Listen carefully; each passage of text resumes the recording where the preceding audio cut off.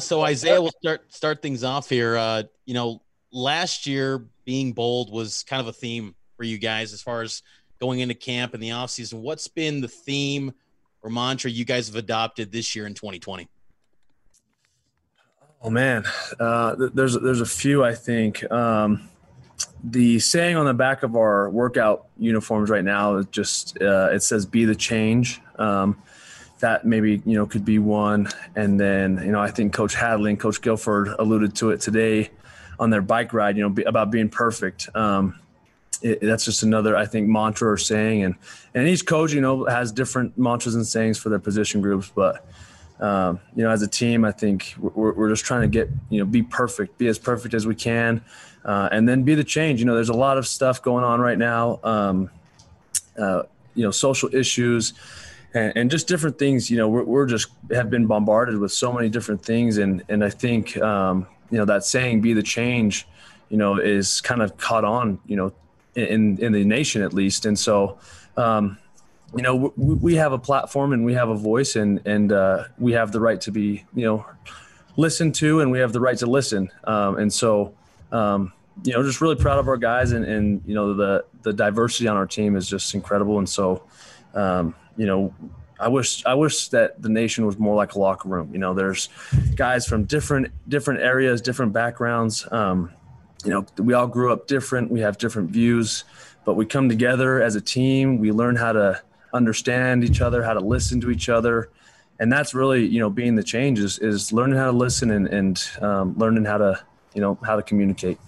So along those same lines with being the change, what are you and maybe other members of the Leadership Council doing to give players in the program a voice and a platform to stand up for societal issues that matter to them?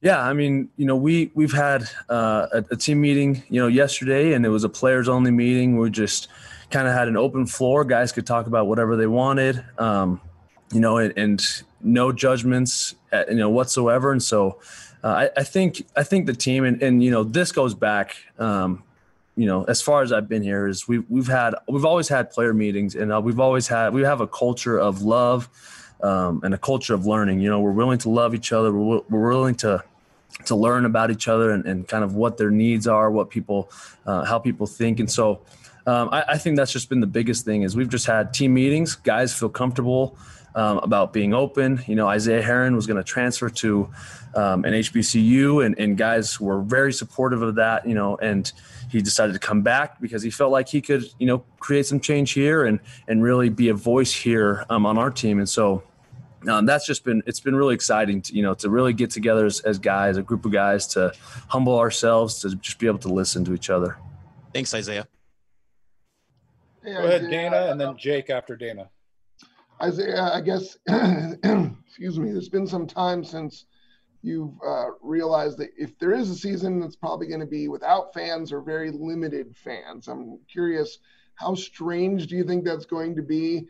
Not being able to feed off the energy, whether it's the opposing crowd or your home crowd. Yeah, that definitely is going to be different, if teams decide to limit fans or, have no fans. But I mean, we've already been through very, very different things. I think by now we're able to adapt, we got our spring ball cut short. We were able to adapt to that. We found ways to get better. We have to wear masks, during practices, and we've just found a way to adapt and get better. And so, playing without fans, I'm sure it's going to be really weird. And that's one of my favorite things about being a college football player is, being able to control the crowd, pump the crowd up, get the crowd going. I'm going to miss that if they decide to have no fans or limit the fans. But, we just adapt and we come back.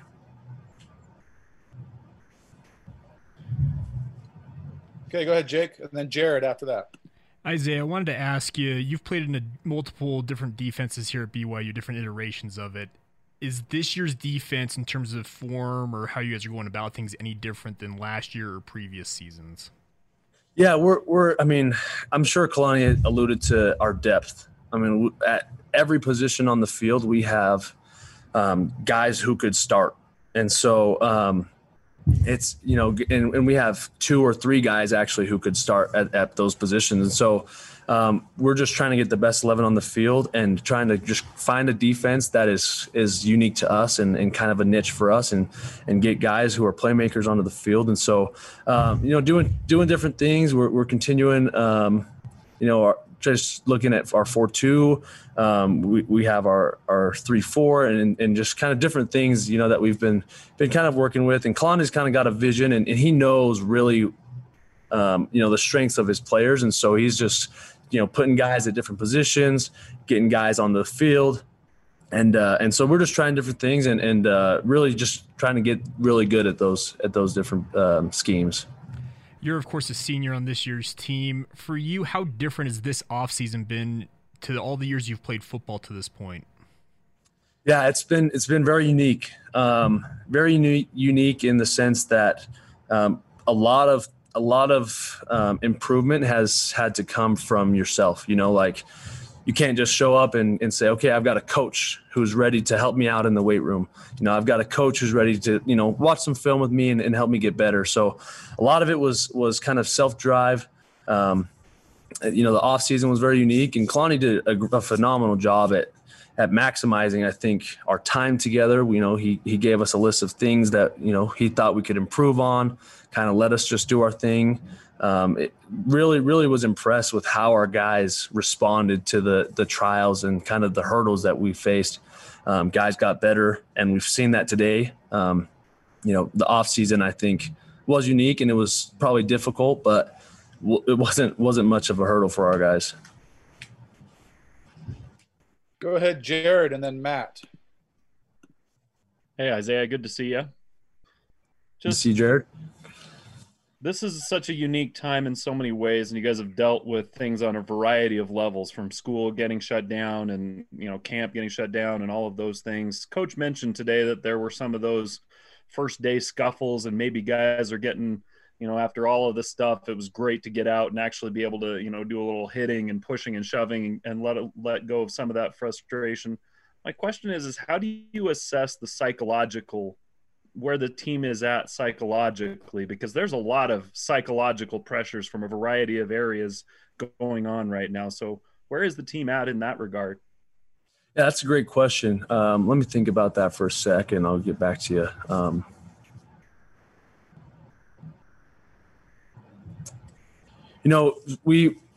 That is really, it's tough psychologically, right? Because we're showing up right now. We have to wear these masks, and we have to kind of do things. People, there are these certain protocols and procedures, and then we have to go out and practice and run around, and we're breathing in these masks, and it can be tough. And we have, I think our staff has done a really good job at really providing us with the resources that we need to, we can talk about our mental health. We can talk to people. There are people, who are there for us to communicate. We just have learned how to communicate. We got people to listen to us. And so just kind of, gauging the psychological aspects, of our team. I think guys, we're Division I athletes. We know how to carry ourselves. We know that we've been through harder things, I'm sure. And so we're kind of made for this, but they're also, I think our staff and our coaches have done a good job at just providing us with resources to help us. Whether that's mentally, physically, psychologically, there's just so many different, outlets and avenues and resources for us. The other thing I asked Matt this, and I want to get your thought as well, with the virus, with, like you mentioned earlier, the social issues that are being addressed in a different way, and all of these other elements going on with the season being in the air. Has your perspective about football changed? Do you view it differently this year than maybe you have in the past? That's a great question. And me personally, I've always been realistic. I grew up in a family who football is everything. It's a way to pay for school. It's a way to provide for your family. And so, but it comes to an end, and so for me, I think football, I've always had the perspective that football is an avenue to get school paid for, to maybe provide, for my family and help set me up. But I know that football will end one day, and that I will continue to be a husband and a father and a son and a brother. And so I've always just appreciated that fact about football. And yeah, it's a little different. You know, football could get cut short this year, or just so many limitations and different things, moving parts. But I think that, I've showed up to camp today just ready to play football. And so that's kind of been my mentality. Thanks, Isaiah. Let's go Matt, then Andrea. In the spring, there was some linebackers from last year, Isaiah, who were experimenting in different positions, a few at running back. Who's in the linebacker room in the first day of fall camp? Yeah, so we had myself and Peyton and Keenan. We were all there, and Pepe, kind of the linebackers that were there in the spring. Max Tooley has now come back to linebacker. He's playing more of an interior, and they moved my brother back from running back to linebacker. And so, and I think that's just, we're just trying to find the best 11 on offense and defense. And so just moving guys around, and I'm sure it'll change. That's how football has been for the last 4 years for me. It's guys move around, guys move positions. 2 years ago, we had Matt Hadley playing running back, came back to linebacker a few games, and then went back to running back and helped the team out there. And so I think the coaches do a good job at really knowing, where guys really fit in kind of the best spots. And so I'm sure, depth charts will change and positions will change, but it's really just to get the best 11 on the field. Thank you. Hey, Isaiah. How's it going? Hi, Andrea.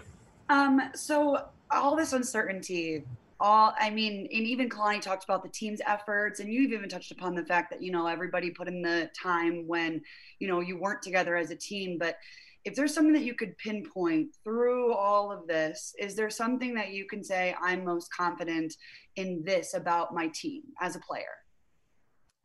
Yeah, I think it's our unity. It's kind of crazy, and it's because we weren't really together at all, and when we were, it was in groups of 10 and then 20 and then 30. But I think through that, throughout the quarantine phase, and then throughout the summer phase where, I didn't really see any of the offensive guys because we were lifting at different times.